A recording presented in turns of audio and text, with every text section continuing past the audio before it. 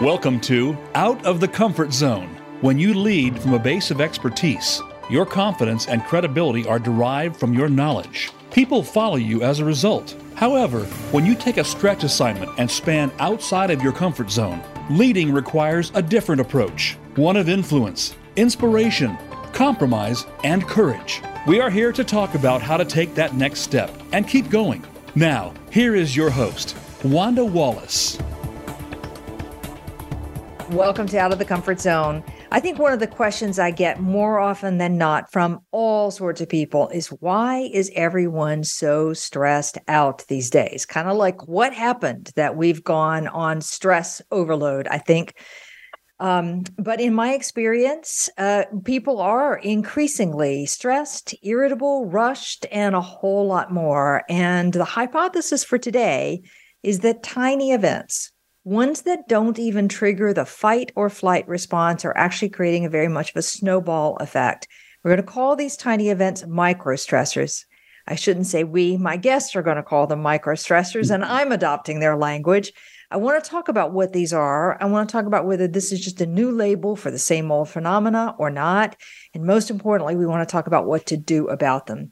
So my guests today are Rob Cross and Karen Dillon, and they are co-authors of the book, The Microstress Effect: How Little Things Pile Up and Create Big Problems and What to Do About It, published by Harvard Business Review Press. Rob Cross is the Edward A. Madden Professor of Global Leadership at Babson College. He's the co-founder and director of Connected Commons, a consortium that has over 150 leading organizations. And Karen is an author and former editor at Harvard Business Review magazine, the co-author of 3 books with Clayton Christensen, New York Times bestseller, How Will You Measure Your Life?, the Wall Street Journal bestseller, Competing Against Luck, the Story of Innovation and Customer Choice, and the Thinkers 50 Breakthrough Idea finalist, The Prosperity Paradox. Karen and Rob, welcome to the show.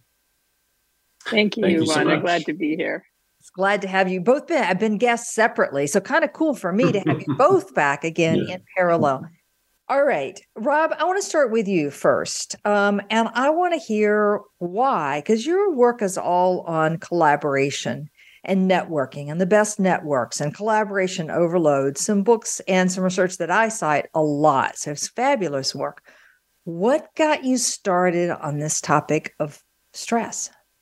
Great question. I'm so lucky to be associated with the Connected Commons, the group that I helped form, and it's grown to about 150 leading organizations that sponsor research into looking at collaborations and networks analytically and the effect on different aspects of organizations. But this work emerged, it was about 5 or 6 years ago. I remember presenting some really great work we'd done around understanding high performers, and that led to a book a couple of years back. And I got the push from the member companies at the time saying, we'd love for you, Rob, to expand your definition of success today to be both about performance, but also about well-being or thriving, or, people that are just doing well in their lives professionally and personally. And I remember thinking at that time, that wasn't, as pressing an issue as I wanted to study around innovation or other things like that. But was super blessed with their, pushing me on it and kind of holding my feet to the fire, because it gave us some runway to really do hundreds and hundreds of interviews on this and understand this idea of microstress ultimately in more depth. And it's become such a prevalent issue today. Obviously, pre-pandemic, it was an emerging issue because the stress is coming at us as a product of how hyper-connected we are in different ways. But going through the pandemic, we saw that stress ratcheted up, as well as many of the coping mechanisms that we use to kind of make that stress feel smaller disappeared in many of our lives. And so it's been a real blessing, to be pushed in certain ways by the consortium members, to be honest. It's interesting, this notion of what our high performers do, that combination of performance. Yes, that's always in the equation. But I think anybody who looks at really top performers who sustain it over time know that there's more to it than just delivering the results. There's something about how they lead their teams and develop their teams and build inspiration, and this notion of thriving that you can't. I often say, you want to get to the position, but you want to stick and thrive while you're there, as opposed to burn out in a couple of years. So you and your consortium members were seeing that. All right. I want to follow up. Stress comes because we're in a hyper-connected world. Explain. What we were seeing in there, and I'll tell you a story of how this work got started. It was a first interview. It was a lovely person, British accent from the UK life science executive, and I won't try to mimic that, for your listeners and butcher that, but it was really fantastic interview. And what we were focused on was, what are the legitimate ways that relationships affect our well-being when we look at it in terms of how they impact our physical health, how we grow in and out of our profession, how we experience purpose in our lives, and then how we get a resilience, right? And so that was the real emphasis early on. Those were legitimate ways we could see the role of relationships and having impact on well-being. And our focus was on trying to move it past some of the current work that's really saying you need 2 or 3 best friends, right? You need a couple of quality connections, which is very true. But that's tough to make actionable for people, as advice on what you need to go do. So very first interview, and I put this question out there. So I'd love you to tell me about a time in your life where you're becoming more physically healthy, and not what you did, but what was the role of the connections around you that got you into this, helped you persist, made you, see your world differently, whatever it may be. And she proceeded to tell me this amazing story about being somebody that, dodged every physical activity she could up until her, mid to late 30s. And then life and profession took over, and her doctor gave her a stern warning and said, you can't keep doing this. And her resolution to that was to start walking around a park, outside of her flat in London. And she, started bumping into the same people. And so they did longer walks and then a charity run. And, you flash forward 10 years. And she was telling me a story that she had become somebody that would plan vacations with her husband where they would run a marathon together first, right? And then go on the vacation. And so it was an amazing story of transformation, and the connections were a critical piece of it. She said, it wasn't just that they held me accountable, it was that they made me somebody different and new. I was spending time with a diversity of people I'd never bumped into as a life science executive. They saw me at my worst, I saw them at their worst. So this interview is going 100 miles a minute. I'm thinking if we get hundreds more of these, we have another New York Times bestseller for Karen here. Everything's going to be great. And then I, quickly asked midway through, I said, well, what got you in trouble to begin with? And this interview that was going 100 miles a minute went down to nothing, and she just looked at me for probably 30, 45 seconds, not a single word from either one of us. And she finally said, I don't really know, something like just life, I guess. And we really dug into that and the small ways that stress had embedded in her day to day, week to week, years to years, that was all coming at her through connections. And some of them were interactions that were conventionally how we would think about stress, maybe sensing misalignment with a colleague and trying to figure out how to deal with that, or seeing somebody that needs to be coached and trying to figure out how to deal with that. But some of it was positive. Seeing a child that she cared about struggling in certain ways and trying to figure out what to do about that, right? None of this was insurmountable for successful people. And so I loved what you were just saying about success, right? Because I think that's one of the problems is as successful people, we're taught that these are all small things. Of course, we overcome these. The problem is that we're getting hit with a volume, velocity, and pace of these things that we have never experienced before because of the way we're all hyper-connected. And to your point, what happens is our brains don't register it. We don't kick into fight or flight mode, but our bodies absorb this through the day. And we end up going home at night exhausted, but can't quite put a finger, on what just happened. What it is. Yeah, you can put a finger on a sick child. You can put a finger on a boss that you can't manage day in and day out who's, being obnoxious to you. I mean, those things you can put a finger on. But these small ones, what I hear from people most of the time is just the volume of request, email request, meeting request. To your earlier book, Collaboration Overload, it's just the sheer numbers of those and no space to pause and say, what did I just agree to do, let alone what was on my to-do list? Right. And it haunts us in a temporal way too. Like a lot of times I find that people jump into these things because of certain needs they have, right? They want to appear to be a good colleague, or they want to retain status in the situation. So that moment actually feels great when you say yes, or that, window of time, but then it comes back 4, 6, 8 weeks later in ambiguity or other problems you're trying to resolve. And again, our brains that's not what we do well. We get the big things, but not things over time or the smaller moments. Yeah. Okay, 300 interviews. That's an enormous amount. You want to just tell us a tiny bit about the nature of the research? Sure. I'll start it, and then Karen can jump in as well. I'll tell you one thing that was intriguing to us. Number one is you do that many interviews, and you're down at the level that we would get with people talking about the stresses and struggles in their lives, and it will get into your soul. It'll change your life because you get a very different perspective on how people are struggling. These are conversations that maybe you have with 3 or 4 people in your lives, but we were having them with hundreds, and really understanding the stresses. And one of the things that was interesting to us is about 90% of them would follow the order, of the first 10 minutes, everything is rainbows and lollipops. It's all wonderful and life is great. And then you get down to minute 30 and some cracks start to come in, and 45 and 60. And these conventionally successful people from the top organizations out there are struggling, right, to get through and to manage and hold things together. And so we learned a lot around the degree to which this stress is happening and affecting everybody in a pretty profound way, and things to do about it. But then the other group we really learned a lot from was the group that didn't go in that direction. There's about 10% that kind of stayed at a high plane throughout, and they became super interesting too, to understand kind of what they were doing and how they were investing in ways that had impact. Noted. We're coming back to that point. What's the top 10% and what are they doing differently? But let me get Karen into this discussion. Karen, microstressors. Okay, what are they? How do we really tell the difference between those and the regular stressors? So microstressors, or microstress as we call it, are tiny moments of stress that happen because of what are routine interactions with people in our personal and professional life that happen so briefly, and they're so baked into our day that we literally barely remember or notice them. But cumulatively, they take an enormous toll on us. So we have language, as you were talking about earlier. We have language, and you can put a finger on, a sick child and a boss who's a jerk. Those are bigger forms of stress, and we know how to talk about it, and we know how to get empathy for it and support other people for it. But microstressors individually sound so small and so insignificant if you even remember them in the first place. They seem silly to talk about. I had a really stressful day because I had an email at 9:00 that maybe chase down people for 2 hours. But the reality is you'll have, a dozen of those or more in a day. So every individual one by itself may seem manageable, but at a cumulative level, they're really taking a significant toll on you. Okay. And are they all about interactions? As you look at the collection?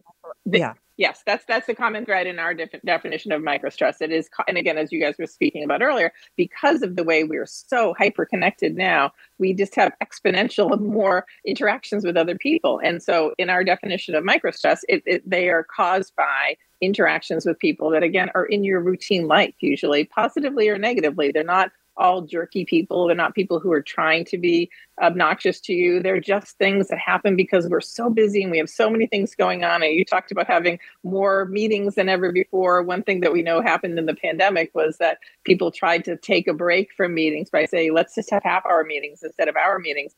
But for many organizations, that meant we have 16 half-hour meetings today rather than 8 one-hour meetings. And that means each of those meetings comes with follow-ups and to do, and did we comprehend, and who is missing, and what am I supposed to do? You leave a meeting still processing, and maybe you leave the same meeting, and we never kind of aligned at the end, and now we're going off in different directions. Just the opportunity for microstress from simply that's just one example, is exponential, and that's changed in recent years because of the way we're hyper-connected. Throw a pandemic on top, throw changing our patterns of how we communicate and work together and collaborate. Now you have a recipe for microstress. Yeah, absolutely. And the pre-meetings in advance of the meetings to make sure that the meeting is aligned, let alone what comes out of the meeting. Like right, we just, exactly. Triple down on that one. One of the phenomena that I'm seeing post-COVID started at the very end of COVID, but I'm seeing strongly now is that it feels like people are less connected with each other. So I'm hearing more and more and more from my clients that I don't actually know that person particularly well. I don't know anything about their personal life. I don't have that sense of connection or warmth or rapport with them. Is that one of also the microstressors? I think the authentic connectivity is an antidote to microstress, and I think that what we're seeing is that has been dropping actually for quite some time. I think it's more prevalent with COVID. But there's a lot of studies that are showing that when we become clinically lonely, so number one, the studies are showing that the authenticity and the quality of the relationships that we have traditionally had in our lives has been dissipating. Not the volume, right? The volume's way up, but the authenticity and the intimacy, if you will, that aspect of connections that matter to us. And there's really profound effects for that when that happens. If people become clinically lonely, the mortality rate is the equivalent of smoking 15 cigarettes a day. You're 26% more likely to die in a certain time period than people that have those connections. You can go down a list of things that are related to heart disease, blood pressure, dementia, you name it. And as I went through this, just thinking about it in general, how the quality of the connections have declined, I was kind of floored that we don't take it more seriously, that we will chase a blood pressure medicine or cholesterol medication down when the exact same risk factors we just ignore and don't pay attention to in terms of either stress that's created on us or the things that help us ride through it, and what we have seen, our equivalent of what we've seen in that is the happiest people in our work, our 10 percenters, they tended to have at least 2 and usually 3 groups they were an authentic part of outside of their profession, and those groups provide perspective, they provide friendship, they provide a diversity of thought that's different than just their profession or direct family. And that's really critical. It helps keep us out of the minutia, and so as one example, through COVID, people pulled out of those groups, right? They stopped going to their book clubs, their running groups, whatever it may be. And a lot of people haven't found their way back in, and so as a product of what Karen was saying, our work is more fractured. We have a lot more stress occurring today. And at the same time, we've pulled out of antidotes to it, in different ways. Yeah.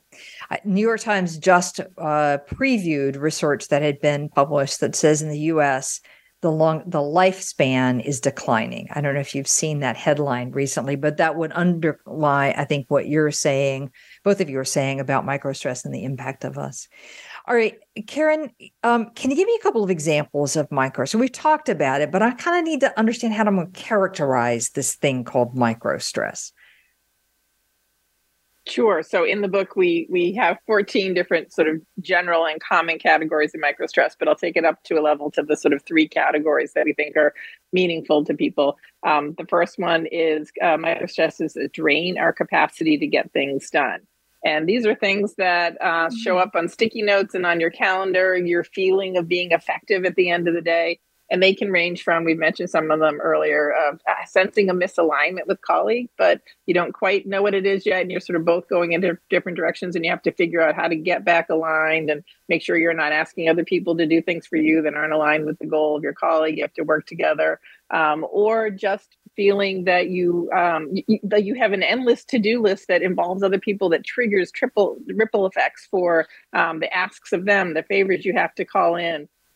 Feeling that you're coping with an endless stream of demands that you're always reacting to, as opposed to proactively being able to shape and control. So those are, communication, all the things that we know sort of go wrong in our workday that make us feel at the end of the day that we didn't get anything done. Those would all fall into the categories of microstresses that drain our capacity to get things done. I think a really good example of is someone who gets to this used to frequently be me. You get to the end of your workday, say 5:30, and you've been in meetings all day, and each of those meetings has follow-ups and to-dos. And by the end of the day, you kind of they're blurring together and you're forgetting. But even just then, you're starting to get to your own work, and you may get a communication from someone asking you for something that you now have to chase down for a little bit of time. We have an example in the book of an email from a new manager asking someone for something, and the sort of hours of stress, microstress that it triggers for her and all of her colleagues that try to chase down this request before she can kind of go home for the evening. And then that one stretches into your evening because she's late going home for the evening trying to resolve this. She doesn't sit down to dinner with her teenage son who's been a little bit sullen during the day, and she's worried about what's going on. She misses that opportunity. She's tired of bed, gets up early to kind of tackle it again. Those are microstresses that drain your capacity, and most of us relate to those. But there's another category that's less visible. It's not on your calendar or your to-do list, which are microstresses that deplete your emotional reserves. Again, small ways, not giant things, not a terrible toxic person, but small interactions that sort of just take some of your emotional reserves out of your tank. An example that I like to use, because I think most of us have had it, is If you leave the house in the morning, just it's one of those mornings where you're running late, you slept in, somebody didn't get homework done, some chore didn't get done, and you end up exchanging curt words with your kids or with your spouse, and then you kind of feel bad all day. That's a challenge to your emotional reserves. And a common one that many people have is managing or caring about other people. We think of the stuff we have to do. Maybe that's top of the list of microstresses you think about. But a really significant microstress for many of us is that you're in charge of or responsible for the well-being of other people at work or at home. And so worrying about that and monitoring them and watching them, and say you have an employee who seems to be struggling to master something that they should have gotten by now, and you have to coach them again. That's a microstress for you, even though it's the employee who's not doing well. So there are several in the category of depleting your emotional reserves. And then the last one are microstresses that challenge your identity. Again, this is more subtle, more internal. You can't see it, but you'll feel it. Good examples of these are things that just make you feel like not the person you want to be in small ways. Let's say you work on a sales team and your boss is really hyper aggressive. There's an example, I think, in the book of someone who had a boss that wanted you to do dialing for dollars when they were coming to the end of the month. They wanted to aggressively go back to their clients and ask for more, or sort of, push more and sell more. And that's not who I want to be. I don't want to be a person that's kind of a slick salesperson. I want to have meaningful relationships with my client. It's not that you can't do it. It's not unethical. It's just uncomfortable for who you want to be. That's an example of a microstress that challenges your identity. Wow. I would just add, if I could, for a second, the challenge identity ones. Those were the ones that were really eye-opening to us as we went through, because almost everybody would have described stretches in their life when they'd gone through 3, 5, 8 years of their life, trying to rise to the demands of a given system, right? And that can be both the professional side of their lives and the personal side. People would routinely take one step too far, trying to get into the right school district for their children or the right house or whatever they thought they had to do as providers, and then wake up one day and realize they were nowhere near who they wanted to be as a person, right? And the crazy thing is it happens in those moments over time, in this kind of anaconda that gets around people in different ways. And so the interesting thing, as Karen was describing, that is they move from the more obvious and the drain capacity ones to the more impactful and the more subtle, if you will, as you go down. Karen, that reminds me of one of your earlier books with Clayton Christensen about the long-term effect of choices in your career. And, that since you make a series of choices that land you in a place, and suddenly it isn't a place you want to be or you're happy with. It sounds very similar. Right. And that challenge your identity just sticks with you. It's the kind of thing that's just an uncomfortable feeling all the time. I'll give another example for my own life. My sister and I both love our parents dearly, and they both have health issues as they're aging. And we can unintentionally snap at each other, or it's your turn to do such as, we're somehow having a difficult exchange just to take mom to the doctor, or check in on dad. And the exchange with my sister, who I love, and we're both really devoted to my parents, ends up making me feel like a bad daughter or a bad sister, and she might feel like a bad sister or a bad daughter in the process, just because of the way we interact. Nothing, our relationship is good, our love for our parents is good, but that interaction challenged my identity as what I think of myself as just a really good sibling and a really good daughter. So small exchange, one that sort of reverberates for a really long time.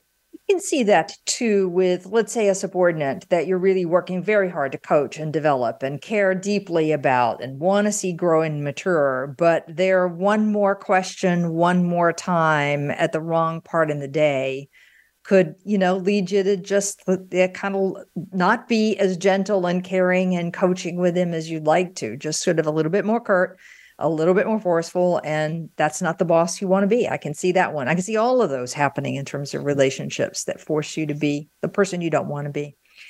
That's a great example. That's exactly right. That's who you don't want to be. And yet it just happened because of the microstress of the moment of getting it done. All right. Now, one of the things that I want to highlight about these microstresses, the thing that surprised me about your work is that they don't even register in the fight or flight response. Explain. Well, we talked to neuroscientists and neurologists, and it was really interesting learning about how microstress is different than other macro forms of stresses, in that they're so quick and they're so brief, and they're so, again, part of our everyday life, that they do not register on the frontal lobe of your brain in the same way as a more macro stress would. The frontal lobe is kind of the mental scratch pad. So it's in your brain, but you may not literally remember, what happened, but you don't register it, but it's taking a toll on your body. So microstress is a very dangerous thing because cumulative little one may not be so big, but by the time they add up, they become very significant and are still taking a physiological toll on your body. The body doesn't distinguish between different forms of stress. So a lot of small stresses is still stressful to your body, and your body responds as it would to any other stress. You can have elevated heart rate, you can have elevated breathing. There's even research that says that if you are exposed to social stress within 2 hours of eating a meal, your body will metabolize that meal as if you had 104 extra calories than you actually did. And that doesn't sound like a big deal one by one. But if that happened to you every day, if you were exposed to social stress within eating a meal every day, you'd add 11 pounds in a year. So the body responds to the stress, even though the brain doesn't fully register what happened. So I can explain my weight gain based on my colleagues at work who are Absolutely. There you go.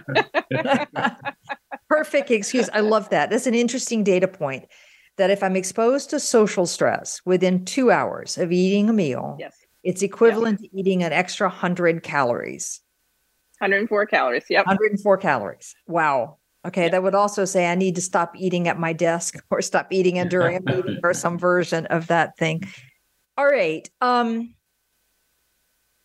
One of the other things that you talk about that I like a lot is one small disruption can derail you from the task at hand for up to 20 minutes. You want to explain how that impact happens?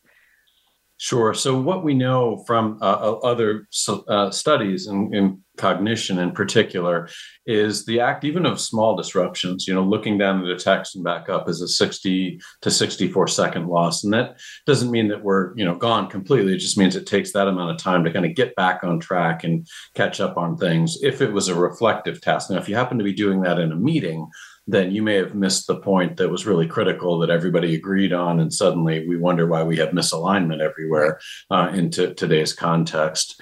But if the disruption is so great that, you lose your train of thought, what the psychologists would call a schema, then that can literally take 20 to 23 minutes to get fully back up to where you were. And so, what we think about a lot is just people can do this intuitively. Ask yourself, how many of the small ones did you let happen yesterday and how many of the big ones? And for many, many places that have cultivated this always on mentality, and they have multiple Slack channels going constantly, instant messaging applications, and a belief that's been created that you need to respond instantaneously, then that's really not a good thing. I mean, there's huge inefficiencies that are happening there, not because of the workload going up, which a lot of people are pointing. It's really more so the collaborative footprint and the way we're collaborating around the work that's consuming a tremendous amount of time.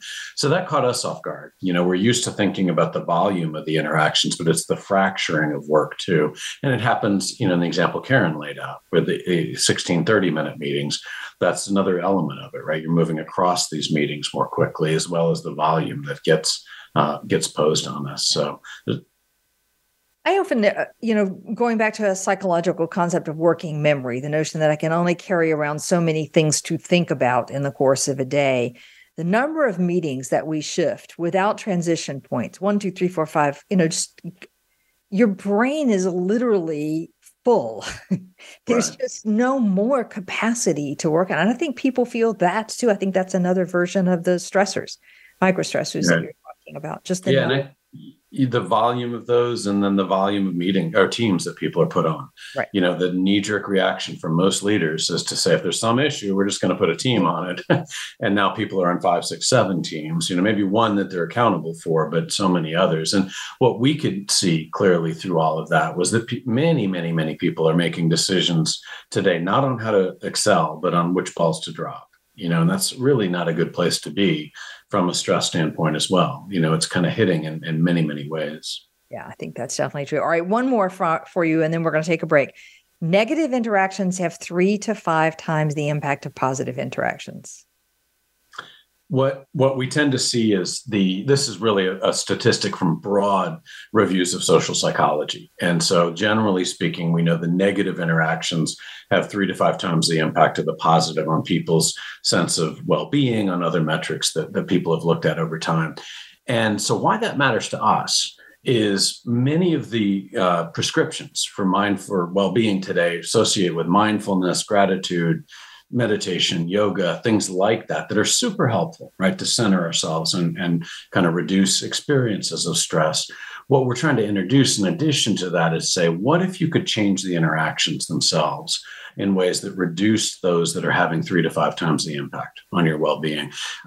We don't seem to be good at that. In all the audiences that we're in, people are quick to jump to the positive thing they want to go do, but they don't look back and say, how do I not get rid of a relationship? I've been on so many of these discussions where people say, well, I need to buffer from that. And it could just be a simple shift in the way you're interacting, like Karen described with her sister, right? It was a very quick recognition that this trigger is happening. Here's what we can do to get around that. And she's a great relationship with her sister, right? But she's focused on that, taking stress out of the interaction. And I've got my own examples too, where it was the real emphasis on the interaction that improved both of our well-beings, materially. But people don't do that. And they're leaving ultimately the highest impact stuff on the table, the stuff that is 3 to 5 times the impact. One of the things that I do, let me see if this works in your language and in your experience. One of the things that I always advocate people do is to start when we're going to get together to solve a problem. That's what most of it's about in some capacity. But start with what's working. Changes the entire frame of the interaction. It changes everybody's mood in the room. It changes how you hear the what's not working. Is that an example of what you would mean by shifting the interaction? So I think so. There's examples of where you either hone in on what are the positives. Like one of the examples we talk about with the confrontational conversations is people, that's one of the 14 microstresses, and people create stress for themselves because they worry about those things before the interaction. During the interaction, they're stressed out, and half the time they don't get what they want out of it. And after, they replay it 5 times in their brain and typically take 3 other people down the journey too to see, did I show up well? And so for certain people, they're wildly impactful. But we find that if you can start with a positive, if you can start with the data, get people to agree on what's the data in the situation, what is going on, get common agreement there. I always also recommend starting then with a systemic view and saying, well, what can I do differently first? Then what do we change about the context that we're in to fix that? And only later do you come back to what do I need from you? Right, to make this all work. Very different, set of interactions than you got to stop this or something like that. What can I do how can I change the context? What can I do differently? And then followed by, what do I need from you? Great. All right. I just think the human being in all of us that if you hear negative straight away, right, your mind, I think your mind again sort of shuts down because you're now in defensive posture right away. So the ability to actually have the conversations that you need to align, again, which is a microstress being misaligned, go away if you start immediately on the things that are going wrong versus the things that are going right. Okay. All right. Hugely impactful book. Let me see if I can dare summarize our conversation thus to this point. So microstressors. The tiny moments that happen in the course of everybody's day that are coming because of the volume of relationships, interaction, connections that we have that take a toll, many of which we don't even remember. If I go through dinner in the evening and say, what happened in my day? I don't even remember these necessarily, but the cumulative effect is as harmful as any other level of stress, and perhaps as harmful as, I think, Rob, you said at the beginning, smoking 15 cigarettes a day. So the impact is a big one. They show up in 3 broad categories, 14 subtypes, but ones that drain our capacity to get things done, ones that deplete our emotional reserve, and ones that challenge our identity, meaning I show up as a person I didn't mean to show up as in whatever way. And things like changing the nature of the interaction, shifting it to more positive ones, monitoring the number of interruptions in the course of the day, taking time around your meal so you're not having a negative social interaction in the midst of eating a meal, are all the small things that we've talked about that you can do to better manage the microstressors. How's that for a brilliant conversation in 30 seconds? I think you did great. Yeah. All right. This is a perfect place to take a break. When we come back, I want to shift the focus from what this is and what it looks like to that top 10% of performers that seem to be thriving and seem to be doing things differently. And I want to understand what's unique about them. So we'll be right back.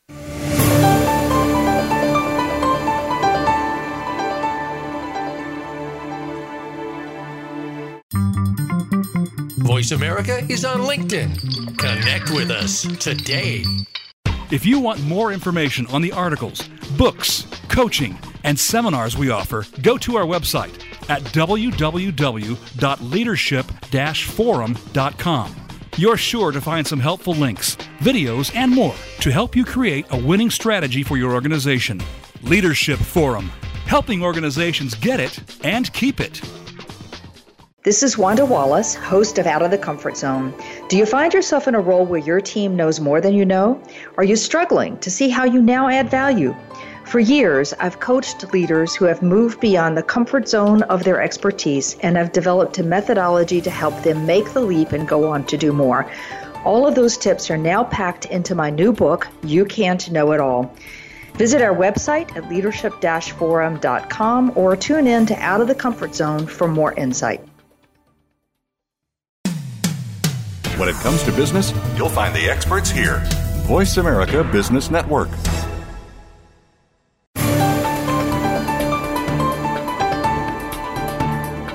You are listening to Out of the Comfort Zone. To reach Dr. Wanda Wallace or her guest, call into the program at 1-866-472-5790. Again, that's 1-866-472-5790.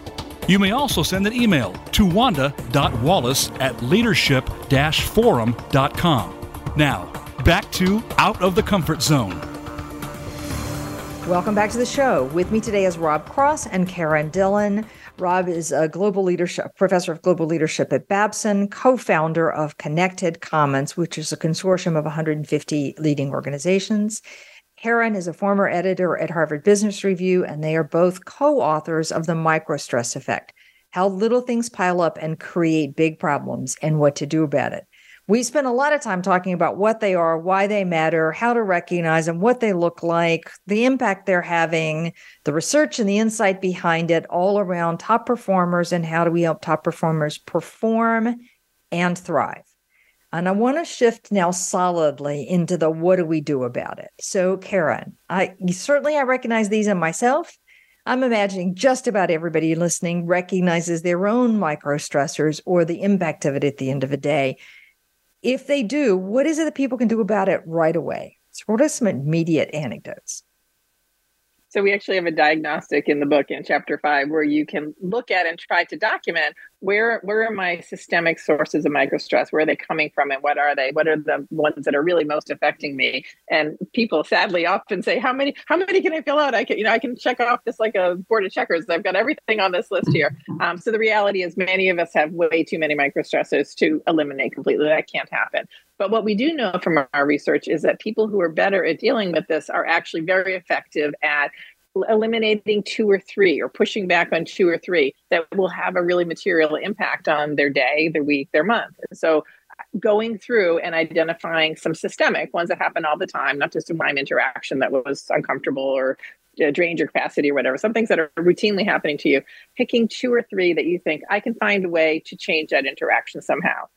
We talked about being misaligned with colleagues. It could be something as simple as literally building 5 minutes at the end of every meeting to just make sure we agree together on the whiteboard or on some kind of documentation. What are we agreeing to do? Who's doing what? When's it due? Just get your meetings into a place where you're not going to be automatically misaligned just because you don't take time to process, as you talked about. So picking 2 or 3 that you think you can push back on will have a really material impact on your day. So have a game plan, and it can be small changes will make a really big difference. Great. But the thing we often talk about and we do in the diagnostic that often surprises people is now take a second pass at this chart to identify where the microstress is coming from and note the ones that you are probably causing for other people. And everyone laughs and they say, wait, what? But of course you go through and almost always the same microstress as you're feeling, you recognize that you're probably causing that for other people as well.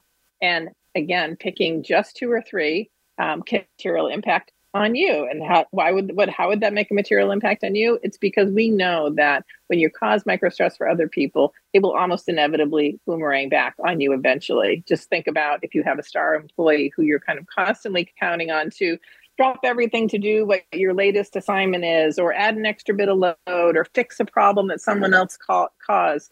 Star managers often overburden star employees, and that may work for a little while, but eventually that's going to burn that person out. They're going to not want to work with you anymore. Worst case scenario, they're going to quit and you'll lose them completely. So you're not only benefiting your colleagues or the people in your life if you stop causing 2 or 3 to pick, but you're probably benefiting yourself as well. So as a simple diagnostic, you actually can, again, remove the negative spot up to 5 times the impact on a couple of microstresses, and you'll feel it.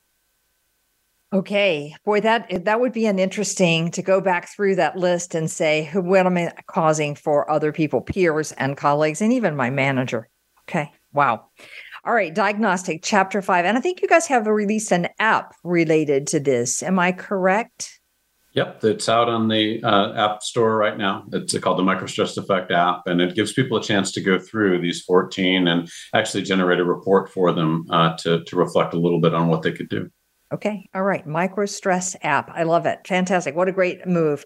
All right. I want to turn now to this top 10%, because you said at the very beginning that 10% of the high performers that you talked to were not having these sort of microstress effects. And you said you learned a lot from them. So clearly either they've got a special job or they've got a special tactic. So tell me what you learned about this top 10%. One of the things, there's a couple of things that we learned through them, but one of the things was that they were much better at managing dimensionality in their life. And so they tended to have, as I mentioned, at least 2 and usually 3 groups they were an authentic part of outside of their profession. The stories that always ended up poorly, and these can be conventionally successful people, wealthy, great organizations, but they've left a trail of destruction in their path, with children not talking to them and no friends and health problems that are irreparable. But the people that managed well, they tended to preserve that dimensionality in their life. And what we think it does is it just creates perspective in life in a very different way. Most people have had experiences where they're going along grumbling about how crazy everybody is and ridiculous the situation is. And then bang, out of nowhere, something truly traumatic happens. You get a health diagnosis that's terrifying, a significant other is in trouble, or your child is in trouble, whatever it may be. And all those things that mattered 10 seconds ago, you look back on, why did I care? Right. And so what we see in this is the 10%ers kind of live that way without the trauma. They just live above this. And it's not everything is great, rose-colored glasses idea. It's more that they create this dimensionality in their lives, and they have these sources of identity about being a runner or a friend or a singer or a musician or whatever it may be that helps them push back and keep things in perspective.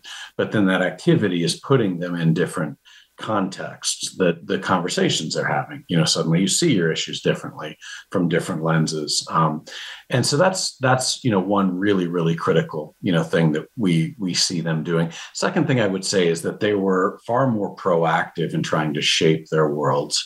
And the stories, again, that would almost always end up poorly is people that fell into a reactive posture, thinking they had to, do everything for everybody else. And they would get slowly further and further behind, whereas our 10%ers were much more likely to be proactive in saying, how do you start initiating work that I want to be doing? So they would be planning on, say, a Friday or a Sunday night, but it wouldn't just be a 1-week operational timeline they had in mind. They would be thinking 2 months out and saying, how do I start structuring and work that I want to be doing? So I'm pulling myself into activities, that way. So a couple things anyway for the 10%ers. Couple. If I think about the people I believe that I work with, know reasonably closely, that I believe manage the day-to-day stress, so microstressors, as well as anybody else. No one's perfect on this one. They do have an ability to step away from the details and say, how important is this really in the grand scheme? Right. Some of them, yes, but some of them is like, yeah, okay, that's an annoyance, but it's not going to, in effect, it's not going to kill me. It's going to know kind of when to get wound up and when not. And as we were saying earlier, part of the problem is COVID has pulled us out of these coping mechanisms in different ways. And so if you're in that category and listening, what we would hear are three pretty consistent strategies for people that kind of fell out of these groups, either because life and family got busy or COVID or whatever. One that was very common was to see people reach back to a passion from the past and use that to slingshot themselves forward. So one of our favorite interviews was a neurosurgeon that, realized his life had devolved to purely profession and direct family. And he decided, I'm going to start playing guitar, because he played, guitar in high school, and went into a guitar store. And on the way out, bought a guitar. On the way out, he passed by a flyer that said something like, we're looking for a guitar player, and what we lack in quality, we make up for in volume. And he decided to call him, and he started playing guitar in a rock band with these 20-year-olds. And he called us, or wrote a note, back saying, it's been the best choice of my life, because it's bringing perspective in and putting things in perspective for me.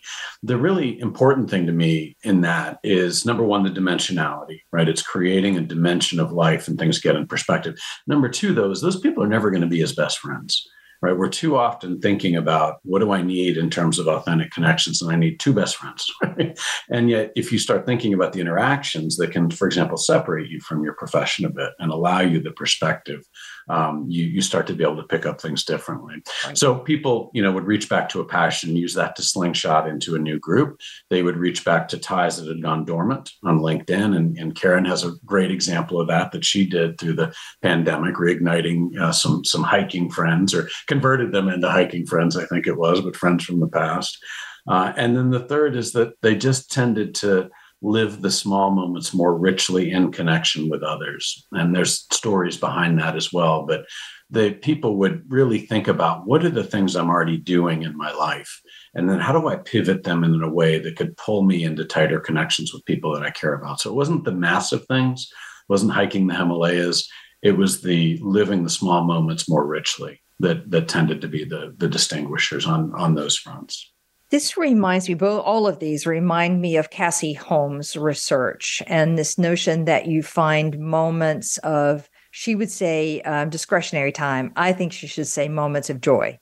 So things that I find joy and authentic connection, to use your language in, and celebrate those, meaning make a ritual around them. So I may not be able to get to play my rock band every night or every weekend, but when I do get one weekend a month to play, then I'm going to make a whole ritual out of how we go do that, so that it has more richness, if you will. Is that, I know you know her research. Is that consistent in your view, that those two are very tightly tied? Yeah, I think so. I mean, definitely celebrating, savoring the moment, and kind of holding on to it for sure. I think the other thought that was in the back of my mind as you were talking that through is not to do it alone. And there are definitely times that we need space. I'm oddly enough, a very strong introvert for what I do, and that surprises people. And I have to find space to kind of regroup, right, in different ways. It's the nature of that game.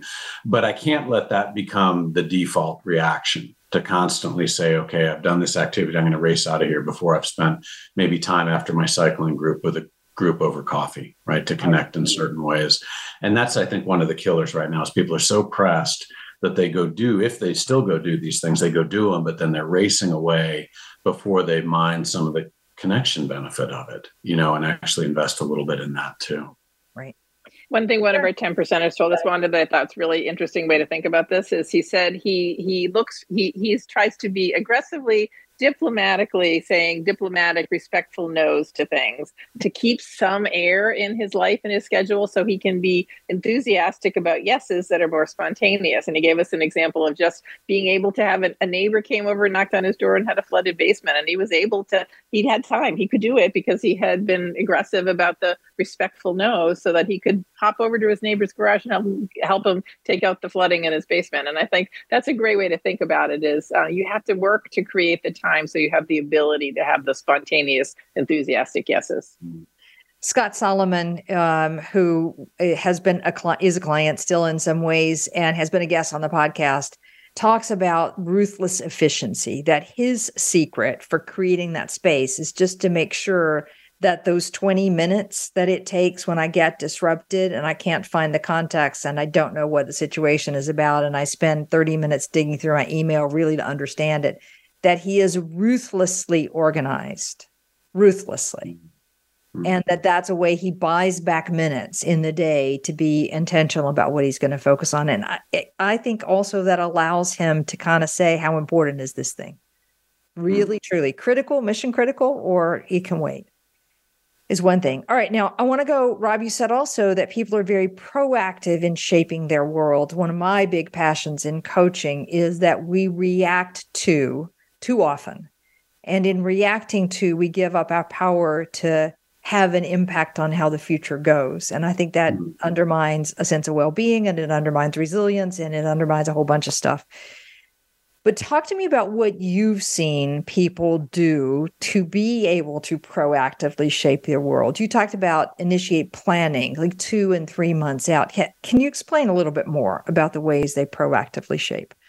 Yeah. So for us, I mean, and I want to hit it, I would hit it on both sides, and part of what we think about is this professional side, right? And we know that people that are better at this, they were qualitatively different in being able to say what they were looking for in the future. Like a lot of people would come back and say, in 3 to 5 years, I want to be at this role or in this level or whatever, just something abstract. And they really didn't have an idea what they were shooting for. It was just society's expectations, ultimately. The people that I saw throughout both books now, because this is a similar content going across both, that were very effective. You would ask them questions about where they wanted to go, and they were very quick to say, here's the expertise I want to be using in my work or the values I want to be experiencing. Now, they wouldn't phrase it that way, but right. You would get materially different answers around it's these analytical capabilities I want to be using. I want to be building teams differently. I want to experience, the giving back through mentoring. And they had much more concise answers and precise answers. And then they would use that to say, how do I find these opportunities to deploy or build those skills, right, in the occupation that I have? And it was amazing to me. Like, this is one of the things I'm always amazed by is we have never had more ability to shape what we do and who we do it with than today. Certainly we enjoy more latitude than our ancestors did. And yet we give it up very quickly. And what I would see with these people that were really thriving is they were much more likely to have created just enough space in their lives to be thinking proactively, right? And that's one of the challenges. When you get reactive, it's hard to get out of it because you just don't have the space to then start putting those bets out 2 months out, whatever it may be, that creates the opportunities over time. Right. So that's one thing. The other thing I would say is being intentional on the personal side is just as important. The happier people, they tended to have, investments in these groups that kept them physically healthy. But then there was usually, one that was social, another that was maybe either spiritual or around aesthetic parts of life, like, maybe religion and maybe poetry, maybe art, other things like that. And there was a real intentionality about those interactions, those groups being as important as work, and kind of holding on to that too. So the more rounded components of life so that I don't just end up with work and family is all that is supporting me. This notion of finding opportunities to do and build, most people, when they're asked, what are you looking for? They want to identify the next job that they think they're supposed to identify the next job. And you just gave the perfect answer to that. So what expertise do I want to develop? What values do I want to be living? What skills do I want to be developing? What experiences do I want to be having? All of which are actually under your control as opposed to under the organization's control to grant you a job or a promotion or a title or whatever else. But you can do that on your own. It's a very interesting thing. Richard Metcalf also has this notion that, you find what are you freeing your time for, and that you want to be looking at the things that no one has asked for yet. That it's that advanced planning that is what you're looking to spend your time with. So, all right, with that, sadly, I think we're out of time because I could keep going because all of this looks like parallels with resilience and parallels with purpose and parallels with sense of joy and happiness. And, I think, Rob and Karen, you've discovered what all of us are desperately needing in our lives. Well, thank you so much. I mean, that's a great way to end. I say we stop right there. I'll second that. Thank you. I think that's amazing. I think what's really fascinating about this is recognizing that all those little things are actually really important. And what's nice about the little things is that they're little things we can do to do something about them. change in interaction, change a framework, a little more proactive, a little less reactive, all of which are great ideas. So Rob and Karen, again, thank you very much. What a brilliant book, and wish you great success with it. And remind everybody there's a lovely app called the Microstress Effect app. So thanks. Great. Thank you so much. Thank you. Thank you so much. All right. And join us next week for another episode in Getting Out of Your Comfort Zone.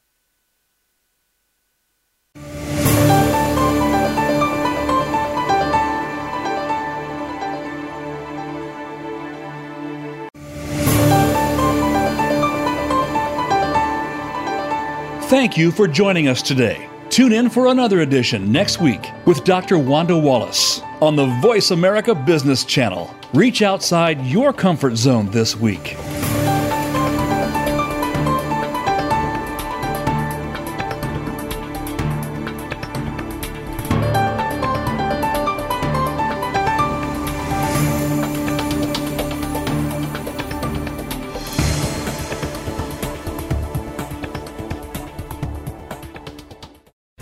Tune in to the Voice America Variety channel on the Voice America Talk Radio Network. Voice America Variety broadcasts a diverse array of topics, reaching a global community. Our experts come from all walks of life, and the topics they discuss are everything from current events, arts and entertainment, leadership, parenting, relationships, self-improvement, career advice, and a variety of other topics. Check us out today. You're sure to find something of interest. Voice America Variety. Talk on today's hot topics. From the boardroom to you, Voice America Business Network. Want to see what Voice America is up to behind the scenes? Follow us on TikTok at Voice America Talk Radio.